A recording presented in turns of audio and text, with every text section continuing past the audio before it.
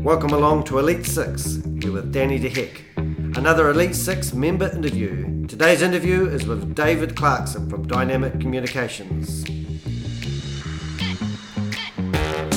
We'll be asking Dave 12 random questions from the Elite 6 cards. Welcome along, Dave. Nice to have you here with us today. Great to be here with you, Danny. Thank you. Let's get straight into it. If you could go back in time and change one thing, what would it be? I guess it would be when I was at university, and the first year that I was at university I spent too much time playing squash and belonging to Toastmasters and being involved in the army as a territorial part-time soldier and not enough time studying. And that would have meant then that my grades would have been better that first year, and I'd have been a whole lot happier than I subsequently turned out to be. Well said. Which would you rather do? Accounting, marketing, planning, or customer service, or admin?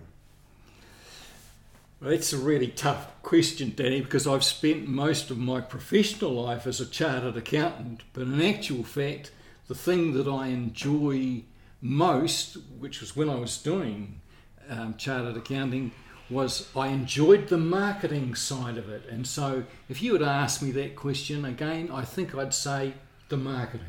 Right, fair enough. Good on you. Question number 3. How old were you when you realised that Santa wasn't real, and how did you find out, Dave? Hopefully not just now.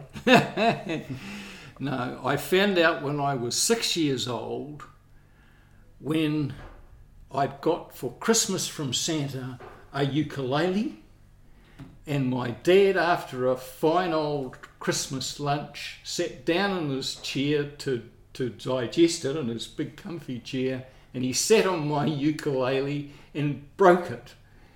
And I said to him, "Oh dear, what's Santa going to say that I've broken my present on Christmas Day?" And I knew from the look on my father's face that in actual fact there wasn't any Santa, and he would be getting me a new ukulele, which he did as when the shops opened the next shopping day. Maybe Santa just bought it from the local shop. Right, question number 4. Aside from necessities, what's one thing you could not go a day without? My wife. That's you're just trying to score brownie points. And my cell phone. Oh, your cell phone. Somebody did say internet once, so I thought that was quite a good one, but the question was, is the internet a necessity? Okay, number 5, what form, you've just travelled overseas, and you've had, I think it was 5 or 6 weeks away? Yeah, about 8 weeks, yeah. So you'll probably be well versed in this question. What form of public transport do you prefer? I've got a list. Let's go for air, boat, train, bus, or car, and it does have etc. For me, it's two of those in actual fact, and they score equally. One is the bus, because I enjoy the bus tours, because it just means that you don't have to focus on your driving, and you can absorb everything that's going around you, and somebody else is looking after the road rules, looking after your safety, that sort of thing. And so while I was away this time, I did a couple of tours, and they were absolutely fantastic. So I enjoyed being on the bus and with other people. But the other thing that parallels with that, is at an equal level with that, is driving. Because what that does is, if you're looking after yourself in terms of where you're going and what you're doing, you have that added freedom that you don't have on a bus ride. But it's between the two of them, they both have their good points. Yeah, that's cool. I've travelled to 35 countries, fortunately, but only just recently I actually, Thailand, I actually was in Koh Samui and actually hired a scooter. That would be the first time I've actually used a self-driven mode of transport myself. I was too scared but not knowing the road rules or what happens if I get in trouble. But well done. And did you pre-arrange your the tours that you did? Yeah, pre-arranged the tours and the cars. All right, good on you. Right, I forgot what question it is. I think it's number 6. What kind of impact do you believe you have on other people? Well, I think we always like to think that we have an impact on other people. The reality of it is oftentimes we don't. But for my money, when I'm looking for impact in terms of what I'm able to take to people, it's that ability to be able to share with them the ability for them to be able to communicate effectively with other people.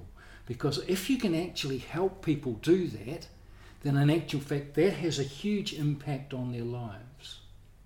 Being dyslexic, I can certainly see the value in being able to communicate with other people, because it's a struggle all the time.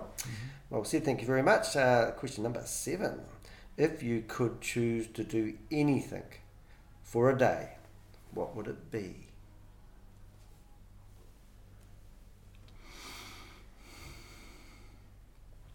Well, I think it would be what I really like doing most of the time anyway, and that's spending a whole day on the ski slopes having a ball.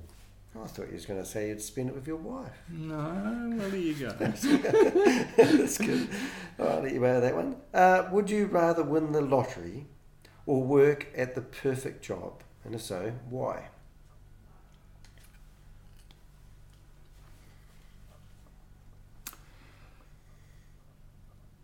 I think probably I would rather work at the perfect job.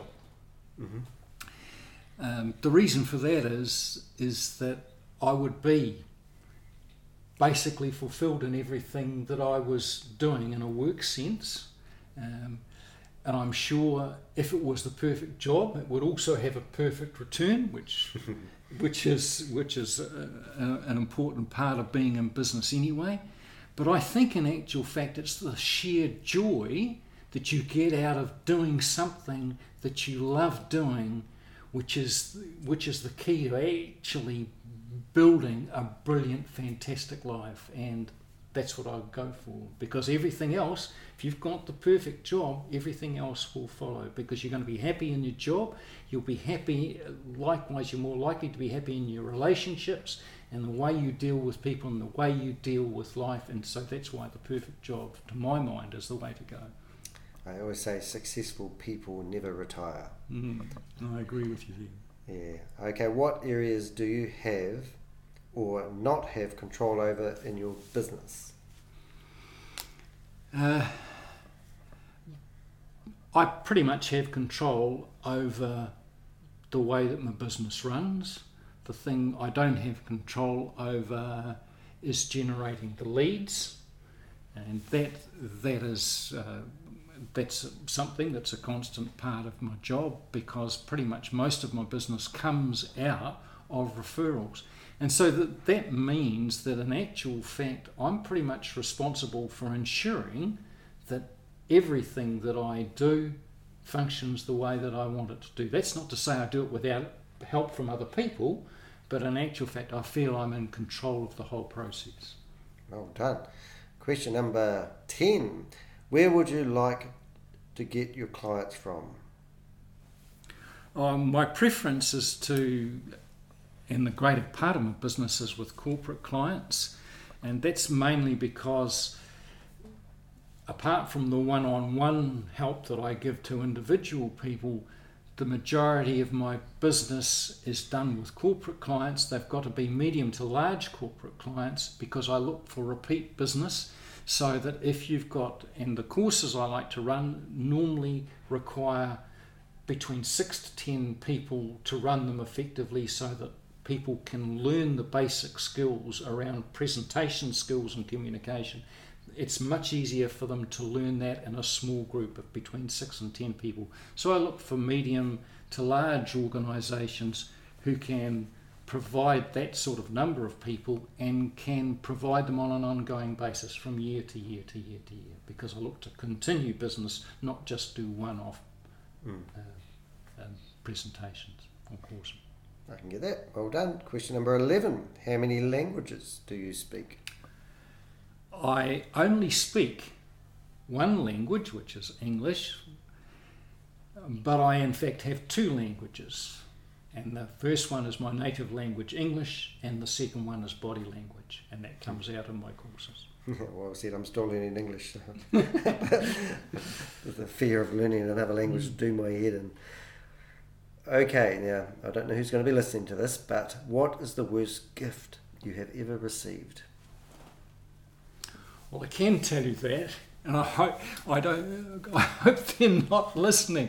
But I can remember when my wife and I got married, a very dear friend of my mother's gave us what she thought was the most beautiful beautiful present ever, and it was a light inside a cow's horn that you put on a table as like a bedside lamp, and it was. I'm sure she thought it was brilliant, but it was the worst present I think I've ever had in my life. Great sentiment behind it, but in fact it went back to the shop pretty quickly. You have to have it out every time you come around and visit, I can imagine. No, well done, Dave. Thanks for joining us today. That's 12 impromptu questions that we ask at Elite 6 members. David, if I was to ask you one other question, could you tell me in 1 minute basically who you are and what you do? Thanks, Danny. Well, I'm David Clarkson. I'm from Dynamic Communication. We build more confident, more competent, more credible communicators, so that if you find yourself in a situation where you've got to prepare a presentation and you don't know how to go about it, then you need to give us a call. If you've ever sat in a meeting and come away from the meeting afterwards knowing that you could have or should have had plenty to say and you didn't, you sat there like a stunned mullet, if that's happened to you, you need to give us a call. And finally, if you've ever given a presentation and after it was over, you've sat down and on reflection and thinking about it, you've said to yourself, that was absolutely awful, then you need to give us a call. Dynamic Communication. Thank you, Dave. Absolutely awesome. If you're looking for Dave's contact details, go to Elite 6, the number 6.co.nz, keyword Dave. Thanks for joining us today.